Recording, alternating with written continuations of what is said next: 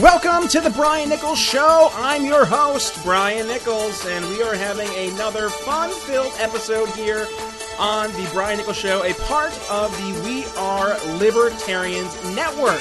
As you know, I'm the associate editor over at the Libertarian Republic, and as always, you can follow me over on Twitter and on Facebook at @BNicholsLiberty. And if you enjoyed today's show, please feel free to go over to our Patreon. Every little bit helps us support the message of liberty going forward. And also, please be sure to go ahead and like and review on iTunes to help us, again, keep producing this content you enjoy. If it's the first time for you joining the Brian Nichols Show, well, first and foremost, welcome. The Brian Nichols Show, we are the fastest growing liberty podcast, reaching all those across the political spectrum. So as host, my goal is to present the news you care about in an objective manner with the goal to help educate, enlighten, and inform. Also, if you're interested today in one of our Don't Hurt People, Don't Take People stuff bumper stickers, send me an email at thebriannicholsshow@gmail.com for more details. And as I mentioned, we are off to another fun-filled episode today. I am yet again joined by another phenomenal guest, as has been the reoccurring theme here on the Brian Nichols Show. And today I am joined by, I want to preface this conversation kind of giving a preview into how we got to where we are today. So back a couple months ago, I was having a conversation with RedState.com's Kimberly Ross, and during it we kind of discussed the differences between libertarians and conservatives as it pertains to social issues. And one area that we kind of came to a conclusion at the end of the show was this discussion and belief that the whole discussion about the death penalty and how it's such a slippery slope as we really look at how we look at the pro-life issue. So for libertarians and conservatives, it's been something it's kind of been in the forefront of the greater pro-life debate. So I received an email from a gentleman named John. And John Crane, he is, I believe, the critical PR person over at, and correct me if I'm wrong, as I have her on the line here, Hannah, the PR person for the Conservative Libertarian Youths Rejecting the Death Penalty. And it's the organization's the CCATDP, which is a mouthful. Conservatives concerned about the death penalty. So with that, he wanted to reach out, and the CCATDP, that's gonna be a mouthful, had a booth over at the Young Americans for Liberty National Convention. And he wanted to have an opportunity to discuss this very real issue that the pro-life movement is facing today. So I am joined today by Hannah Cox. Now, Hannah Cox, let me do your bio really quick, Hannah, if you don't mind. She's the national manager of conservatives concerned about the death penalty. Previously, the director of outreach at the Beacon Center in Tennessee, a free market think tank. And prior to that, director of development for the Tennessee Firearms Association and policy advocate for the National Alliance on Mental Illness. So with that, Hannah Cox, welcome to the Brian Nichols Show. Thank you so much, Brian. I'm glad to be here. Wasn't that a mouthful of an intro?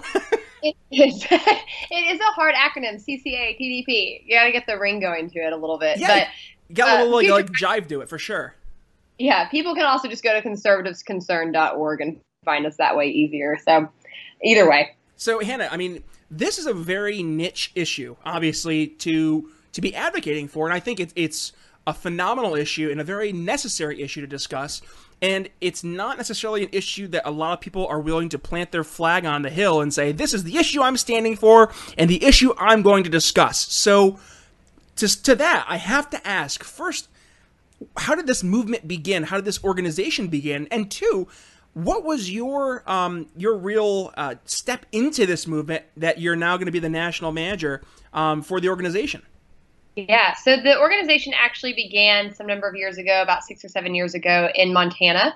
It began very organically, just with a group of conservatives that were, staunch Republicans who really had an issue with the death penalty and felt that it did not align with their pro-life views, that it did not honor the sanctity of life, and were very compelled to take action against it and started working with Republican legislators in that state and found that they had more support on the right than they realized. So it actually was founded as an organization about 5 years ago, and I encountered the death penalty for the first time really shortly after this organization started. I was very active in conservative and liberty movement politics. I was an activist. I was starting to work full time in politics, and the death penalty was not something I'd really given tremendous thought to. I was very pro, just as a gut reaction. I thought that we had a great system. I thought that our Constitution was structured in such a way to ensure that people got just and trials, that they did not frequently make mistakes. Of course, I knew occasionally there were mistakes in the system, but I thought those were more of an anomaly. I truly believed in that quote by one of our founding fathers that says, "Better 100 guilty men go free than one innocent man perish." And so I was pro, and I'd not thought much more deeply about it. When I was working at the National Alliance on Mental Illness, I was approached about helping to work a bill that would be actually seeking an exclusion from the death penalty for people with severe mental illness. And I said, "Oh, I don't think I can do that. I'm very pro-death penalty." And they said, "Really? Like, aren't you for limited government?" And I said, "Yes, but I think this is an appropriate thing." And they said, "Well, have you really looked into it?" And I said, "No, I haven't. I'll be honest. I've never researched the system. I'm not, super up to speed on it, and I'll do that." So I started looking into it, and I was shocked at what I found. I really was. I think we hear it said often that you don't really have to even tell people your stance on the death penalty. You just have to start telling them the facts around it, and the facts speak for themselves. So I wouldn't say I changed my mind overnight, but I certainly started moving down that pathway and paying closer attention to the system. I became convinced that we certainly needed an exclusion for people with severe mental illness due to their likelihood of making wrongful confessions, to not understand the charges brought against them, to be much more susceptible to police pressure, all of that increasing the chance that they would be, a victim of a wrongful sentence or conviction. And then as I continued working around the system, I just became convinced that no matter how appropriate I thought the death penalty was in theory, it was absolutely not working in practice. So this leads to something I think a lot of people don't realize, and that is, is it really an issue? Because people are going to look, I'm just going to give you the straw man argument I'm presenting here as, let's say I'm a conservative listener. It's like, okay, there are bad people in the world, and some of these bad people do such heinous things that they deserve to have their rights taken away, to the extent that in some cases, yes, it justifies the death penalty. So to those individuals they're coming into this conversation with that mindset, to them, what do you say to help them kind of have this realization that you did? Sure. I would say first and foremost, I'm not trying to argue with them about that. I think that I understand the desire for justice or the desire for vengeance. I think that's a very human reaction to have. I think that's a normal thought process. And I think, there are some truly heinous crimes out there that you can't help but have that gut reaction to. I think to some extent I still do feel that way at times. But thoughtful people have to step back and look at the system as a whole and then decide, is this really something we should be doing? And for conservatives or people on the right, what I would ask them is, how do you trust a government that you don't trust in hardly any other facet to properly function, to be effective and efficient, to then be efficient in this one area? It's just not going to happen. And when you start looking at the amount of innocence issues we've had come out around the death penalty, I think that's where people first and foremost start paying attention to the death penalty, because it's staggering. We've had 162 and counting exonerated from death row alone, many, many more exonerated for other crimes, and it continues to increase. That's not a small number. We've only executed about 1,400 people since the death penalty was reinstated, so that works out to about one innocent person released for every 10 executed. Wow. I'm not willing to gamble with somebody's life. And I think that we are frequently talking about people who are innocent in the system when we're talking about the death penalty. And I think that's the part that's so scary. You just mentioned 162 people exonerated from being on death row. Now, with those 162 people, were they exonerated to the point that their entire convictions were thrown out? That's correct. So that's not counting people who were released over, innocence issues or appeals processes. Those are people who were fully exonerated. That's amazing. So their record clean, yes. That's terrifying, though, because that's 162 lives that could have been lost at the hands of the state due to a false conviction. Exactly. And no telling how many more actually have been lost. We'll never know how many people have been actually executed who are innocent. And of course, we know there are still innocent people on death row. Best estimates say that at least 4% are most likely innocent. But at the end of the day, it's a gamble. We can never know for certain. And with death, you can't get that right again. So, and I want to point out, too, that a lot of people would say, well, these 162 exonerations are evidence of the system working. They're not. These cases have not largely come from the appellate process. They've actually come from outside groups, typically, that are working on these cases pro bono and continuing to relook at evidence and re-examine things from the trial. So groups like the Innocence Project have actually largely been responsible for these people getting out. So I think it's also important to cover this part of the discussion. It's not so much the death penalty or not, but the greater pro-life issue. Now, I know a lot of libertarians, they approach this because and I say a lot of libertarians, I say a great deal of libertarians who are already identifying as pro-life. They'll come into, if they're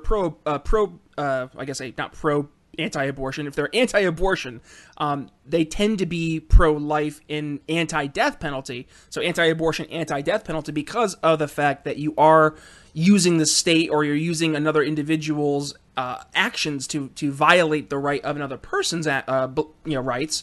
And one is the unborn, the innocent life. The other is an individual who, as you've alluded to, they may have not committed a crime.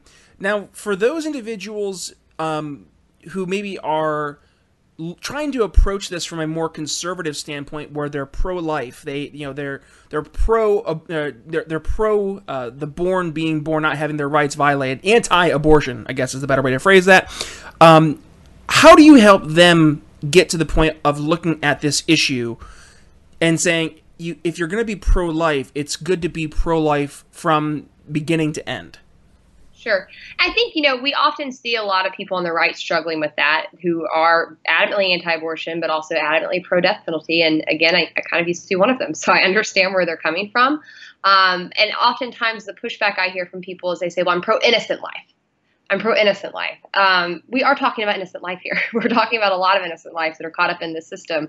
And I think that as a whole, if you value life and you think that life does have value and that there is a sanctity around life, then I think you have to be a bit more consistent and really be on edge about the fact that your government might be killing innocent people. I think that should deeply bother people. And I think one thing that helped my approach to the whole criminal justice movement really alter was a few years ago. I was talking to a victim's rights advocate. It was a woman who was actually a family member of a murder victim, and she started this organization to help other victims' families. And she said to me, what changed her world was when she got into the prisons and she realized that this narrative that she had in her head of victim and offender was not actually true. Most offenders are also victims themselves. Most people who commit these heinous crimes have had heinous crimes perpetrated against them as well. And when you start to realize that, and you start to really see the system for what it is, it becomes very apparent that you have these cycles of violence that continue to be perpetrated. And right now, our system is doing nothing to deter violence, and it's also doing nothing to put an end to those cycles. I think the death penalty just creates more victims, whether they're innocent people who are having their lives taken or whether it's the family members of the people who are being executed. It continues to perpetrate trauma on people, and we know trauma leads to more violence. And so I think the whole system as a whole does not honor life. And when you start to see it for what it is, that becomes pretty compelling. Now, I have to be devil's advocate because that's my job as the host. So this is the part where let's look at a truly definitive case where, like, we have video, audio, DNA evidence, like it happened in front of a mass of people. We know that someone did something absolutely heinous, whether it's sexual assault, rape, murder, what have you. And there's so much damning evidence against a person that, I mean, there's no real chance that it could be, a case of being wrongfully accused or wrongfully convicted. At that point, I would see a lot of, I would dare say even some libertarians, looking at the belief of the non-aggression principle, say, well, listen, that person violated another person's rights. Therefore, if there is a role for government or some other, third party in the private sector to take control of the situation, then that would probably be the situation. So to that, obviously it's going to be the smallest of the smallest circumstances where we have all these definitive absolutes that are guaranteed. But what do we do in that kind of a situation? What do we do with those type of people who, they're just more or less evil people? Mm-hmm. Well, I think I would say first and foremost, those kinds of cases are so few and far between. Oh, of course. Which is another thing you'll find when you get into the system. I think we call it the CSI effect when you start working around criminal justice policies, that everybody thinks DNA is everywhere and everybody's got it and everything's foolproof. I'm sorry. Have you watched Superbad? No. You haven't watched Superbad? Okay. Well, I can't spoil it, and I also can't really allude to the scene about, well, more or less, it's Bill Hader and Seth Rogen in the car as the two cops, and they're like, well, the guy that punched you, talking to McLovin, they're like, well, you're not going to be able to find him because, there's not DNA everywhere. Before I was a cop, I thought there was semen on everything. For people who have watched the show, obviously it gets a little more graphic and detailed than that, but I'll leave that there. Just that they made me think of that line in the movie. And that's exactly right. People have been led to believe that we just have this abundance of evidence, and that in the modern era, maybe these things used to happen before 2000, but now in this modern era, no. There is only DNA evidence in about 5 to 10% of cases. And on top of that, DNA evidence is not infallible. We have already seen multiple types of DNA evidence that were once taken as, Bible, since thrown out, that are now considered junk science, including bite mark evidence, including microscopic hair analysis, ballistic testing. All of these used to be taken at face value and now are not even admissible in court. So DNA is not quite that reliable. And of the exonerations that we've seen, it's been about 28% have had some sort of false evidence involved. So I think that's something to really keep in mind. I don't think there is such thing as a foolproof case. Maybe once in a blue moon you have that. But at the end of the day, you can't pick and choose these cases of which gets this, which gets that. You have a system. It's set up as a system, and either you have this available or not. And it really comes down to one person's judgment whether or not a death sentence is pursued in any given area. It's up to the DA. And what we found, and one thing that I think is really upsetting about the death penalty system, is that it's really only a very small, concentrated number of counties whose DAs tend to pursue death penalty cases. We found that the majority of capital trials stem from only 2% of counties. And actually, of all exonerations that all executions that we've had since 1976, all of those people have come from only 15% of our counties. And so we're not talking about a system that says these are the worst crimes and we're 100% sure they did it and this is who gets the death penalty. No, it's much more subjective and up to one person's opinion of whether or not they are an aggressive DA, and whether or not they want to pursue that. And typically what we see of who ends up on death row, it's poor people. It's people who can't afford a good lawyer. They don't have adequate defense. The numbers behind that we can get into, but they're pretty staggering about the number of public defenders who have represented people on death rows who were then disbarred later on, who were drinking in court. There was one case where a public defender showed up and actually fell asleep during the trial, and that was taken all the way up to the Supreme Court. And the Supreme Court said, you have a right to a lawyer. You don't have a right to an awake lawyer. So it's pretty actually heinous what happens in our system, because it just targets people who don't really have the resources to defend themselves. Typically, we see a lot of people with severe mental illness caught up for reasons I mentioned earlier as well. And I think that, to me, that was another thing that helped me change my mind on the death penalty. Is I thought it was going to have the worst, when in reality, if you start looking at the number of serial killers who did not get the death penalty, it's kind of staggering. Jeffrey Dahmer didn't get the death penalty. BTK didn't get the death penalty. There was a man who was implicated in the 9/11 attack who did not get the death penalty. And so it's not this system that is just in deciding, okay, you crossed a line. That's not what's happening here.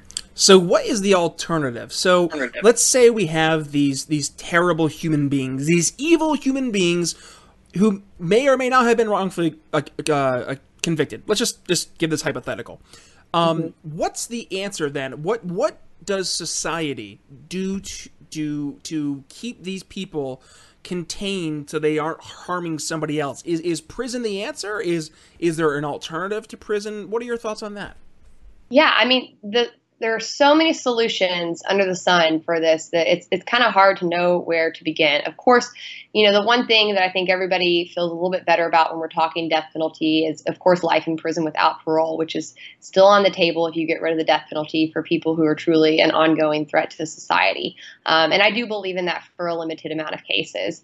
I will say, too, though, our system has become a warehouse for people with mental illness issues. So I would love to see more programs come about and start focusing on these things early on, because someone doesn't typically enter the criminal justice system having committed a murder right out the gate. They typically have had many interactions with the criminal justice system for quite some time and are not getting the intervention and help that they need. So in my opinion, I would love to see some of the vast amount of resources we are spending to pursue death for a select few amount of people redirected to actually making sure our system is focused on restorative justice that actually nips crime in the bud and makes us safer and deters violence. And that would be my dream world. And there are all kinds of groups working across this country doing phenomenal, very innovative things in the criminal justice system right now, all the way from restructuring the funding for how prisons or parole or probation offices are funded, so they're no longer funded based off just the number of people in them, but are instead funded based off outcomes, like people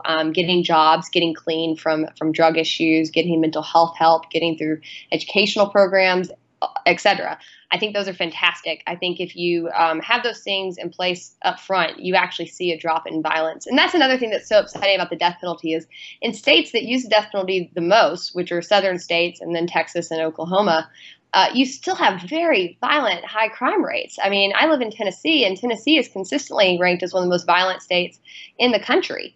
So we don't actually see a drop in homicides. We don't see a drop in other forms of violent crime. And yet in northeastern states that very rarely use the death penalty, we have seen a drop. And I think that's because they've had the resources they need to actually focus on things that work. At the end of the day, our criminal justice system has been pursuing this tough on crime narrative that actually isn't tough on crime. It lets a lot of crime go and continues these cycles of violence. And we haven't talked about the cost of the death penalty yet, but they're stark. They're drastically higher than keeping someone in prison for life without parole. Most of the costs are incurred at the trial level and cost about $2 million more per case and about $24 to $30 million more per execution once you go through the whole thing. That's money that could really be used in other areas. And we've even seen reports from chiefs of police that rank the death penalty as the least effective tool in their toolbox, and that say they would much rather have this money to be used on programs that actually work. So I didn't even know that. So maybe you could elaborate a little bit more on that, because I was always under the impression that, and you hear this from people who are, like, let's say, for example, child molesters. Why am I wasting my money on keeping him in prison all these years? Just put him in an electric chair and end it, because it's cheaper and it'll get rid of this human debris.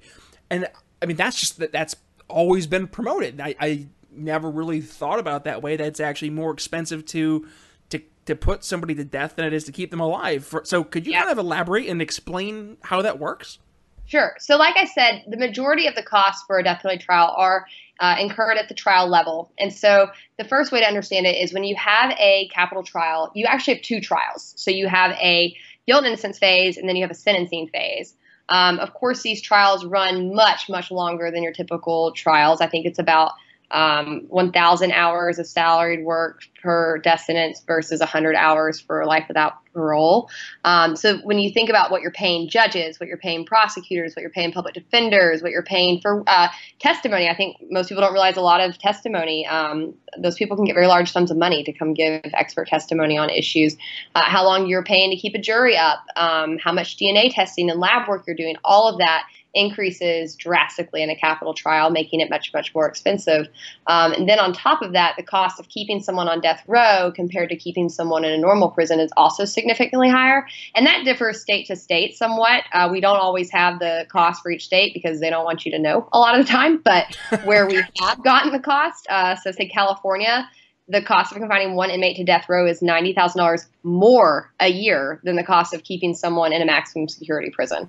Wow. So drastically more expensive. And typically at the end of the day, a lot of these people are not being executed for multiple reasons. One, because I think that we're seeing a real shift in public attitude. We're seeing decrease in death sentences and in executions across the country, and have been seeing that trend for quite some time. It's not as politically popular as it used to be.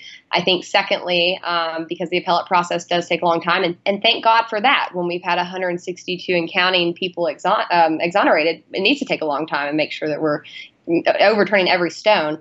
And then lastly, due to some of the issues we've been having with some of the drugs, most of these people end up spending life in prison anyways. So it's much more expensive to pursue a death sentence. And I think that you've got to think about this in terms of opportunity cost. So out of 52,000 or so murders in 50 cities over the past 10 years, 51% of those did not result in an arrest. We also have a property crime rate of about 1/5 being cleared. And then I think, as most people are aware, we have a significant backlog in rape tests being tested, probably estimating the hundreds of thousands at this point in this country. We're not being tough on crime. This is stupid. We're letting the majority of people's offenders go. They never get any kind of justice, any sort of vindication whatsoever, and those people are allowed to run free while we spend all of this money and time, trying to make sure one person suffers. And it just doesn't make sense to me. And to kind of take a step forward in terms of the changing mindset. So peek behind the curtain, folks. This is recorded here on August 2nd. So quite literally this morning, it came out that Pope Francis, who obviously is the head of the Catholic Church, has stated that death penalty, it's wrong in all cases, which has been a really big change in the way that the church is going to be teaching how to approach this issue. And there's been a belief that it's going to really change the way that Catholic politicians, judges, and elected officials are going to approach this, because before, the notion was, well, the church itself wasn't explicitly saying that it was opposed to capital punishment, so it was a way to kind of, have their cake and eat it too. And here we are with the church now making this definitive stance, saying that, like, really, there's no reason to perform capital punishment, even in the worst offenses, that this might have a big change on the overall stance on this issue going forward for those in government. So if you could, Hannah, what's your perspective on this, and do you think it's going to have a substantive change? Yeah, I absolutely think it's a huge deal. And I think for the many people like myself who are Christians and who have, for some time started to think that this did not align with their values, I think that it's great to see such a prominent leader come out and be vocal and change the church's teaching on this. So I think it's very encouraging for those of us who are already where we are on this issue. For others who are on the fence, or who perhaps are like me, how I was a few years ago, and have just not looked that much into this, I hope that's a motivating factor for them to start digging a little deeper and look into this in more depth. And I also hope that it encourages religious leaders from other denominations to follow suit. I think this aligns with the trend I was talking about earlier. We are seeing such an uptick in conservatives and Republicans and Christians changing their mind about this and really starting to rethink their stance on the death penalty. And I think that's this action today is indicative of kind of the zeitgeist of the moment. And you really spoke about, and this kind of goes back to the entire outreach that John had when he first brought up the interest in possibly having you guys on my show, is this conservative libertarian alliance. Now, I think we're seeing this across the spectrum, not only with regards to this pro-life issue, both anti-abortion and anti-death penalty, but also across policy, saying, we seem to blend together 70% of the time on various issues, but then there's these really key fundamental 30% things that we just cannot seem to rectify because of our principled positions on them. And I think we're starting to see that get broken down more and more, to the point we're saying, what can we do together to promote things in a manner that's really going to bring our 70% coming together to actual policy change. And I dare say that we're seeing this as something that's taking place right now, specifically mentioning the anti-death penalty movement. Mm-hmm. I think you're absolutely right. And at the end of the day, conservatives and libertarians agree on so much more than they disagree on, and I think we need each other. I think without that, we lose the right. We don't have a lot of strong principles on the right without those two groups being the anchor. And I think the most important thing is that we agree on the basic principles of limited government. The government should not have vast amounts of power. It cannot be trusted with vast amounts of power. The individual needs to be able to steer its own course. And when we do let government have power, it needs to be small, and it needs to have an extraordinary amount of accountability and transparency involved. And that's the only way to make sure that we are actually still running the government and it's not running us. And the criminal justice system is such a great example of how off the rails our government's gone, not just in the death penalty issue, but across the board. It's fraught with really terrible issues and a lot of abuse. And I think that right now, especially with kind of the true crime wave and popularity that's going on, people are starting to pay attention. People who have never interacted with the criminal justice system, who've probably never known anyone in the criminal justice system, they're starting to hear about these cases where there was prosecutorial misconduct, or where someone was framed, or where someone didn't get adequate representation. And I think they're recognizing that, even if this person is guilty of sin, this is not how our country was set up to run. This is not how our criminal justice system was supposed to function. And we have to do something about that, because it's, I think easy to maybe write that off when you're not too close to it. But at the end of the day, this could happen to you. It could be you or your family member that gets sideways with law enforcement, or somehow is the wrong place, wrong time, and you get, picked for a crime that you didn't commit. And I think that's really terrifying. And I think that it should get more attention than it does. Oh, absolutely agree. And I mean, one thing too is that like you said, there are so many real life tangible examples of this. I mean, for example, the 162 people who were exonerated from death row, and that's 162 lives, that's 162 families, and the network of that 162 families is exponentially larger. So you think that's, I don't even want to put a number on it, how many, thousands of people who look at this issue with such a personal stance. And I mean, there are organizations, obviously, like your organization. You are at YAL. I'm the chair here in Philadelphia for the America's Future Foundation. That are trying to bring up these issues, and more specifically, like you're speaking of today, the anti-death penalty issue, to really be truly pro-life and show the real cost of that. It's so important. I'm so thankful to have someone like you, Hannah, and for John to reach out to bring this up and to really try to get conservatives and Republicans, and I dare say even surpass that, people on the left as well, be they Democrat, liberal, progressive, socialist, communist, whoever they may be, to say this is something that is really having a negative impact on our society. And I think collectively, as not only a country, but also as the greater human race, we have to say this is something that should not stand, where you have someone being killed at the hand of an overarching government. It's not moral, it's not principled, it's not right, and it violates the most at-risk minority, and that is the individual.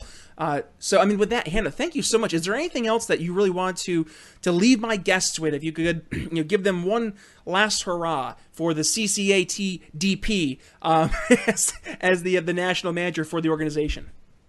Listen, I think the best thing they can do for me is go to our website, conservativesconcerned.org. We've covered a lot of the big issues, but there are so many more going on. And I think that people will really have their eyes open if they just start reading what we've researched and produced. I'd love to get people involved. If people want to get active, we've got chapters all across the country that are getting really active and trying to push for repeal and educate others about their concerns. So please feel free to reach out to our website as well. I'd love to plug people in. So it's conservativesconcerned.com.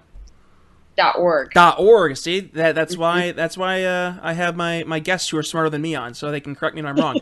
And Hannah, for folks who are interested in you, obviously, you are the national manager for the organization, and you have an amazing sense of the issues. Where can people go ahead and follow you on social media so they can stay informed? Sure. So I'm at Hannah Cox 7 on Twitter. I'm at Hannah D. Cox on Facebook, so they can look me up at either place there. I'm also a big fan of Instagram, if people like that. So I'm at Hannah Danielle _Cox6 there. And we post a lot about our events and stuff we're doing there as well. So would love to connect with people. Awesome. Listen, Hannah, I really do appreciate the time. We need more conversations like this going forward. Thank you so much for taking the time to join me tonight. And ladies and gentlemen, if like Hannah said, if you enjoyed and you want to learn more about the organization, more about this issue, it's conservativesconcerned.org, not .com. And as always, if you want, guys, if you're interested in the Brian Nichols Show and you want us to keep on having these kind of guests and these kind of conversations on, please feel free to go over and shoot us some support on Patreon at B Nichols Liberty. And please share today's episode with your friends and family. This is the type of episode that is going to be so important to help change minds, because we're able to have a real discussion and show the real impact and cost of these very damaging policies. So with that, as always, follow me on Twitter, folks, at bnicholsliberty, also on Facebook at bnicholsliberty. And if you want to shoot me an email for any questions, comments, concerns, at thebriannicholsshow@gmail.com. But for Hannah Cox, this is Brian Nichols signing off on The Brian Nichols Show. We'll see you next week.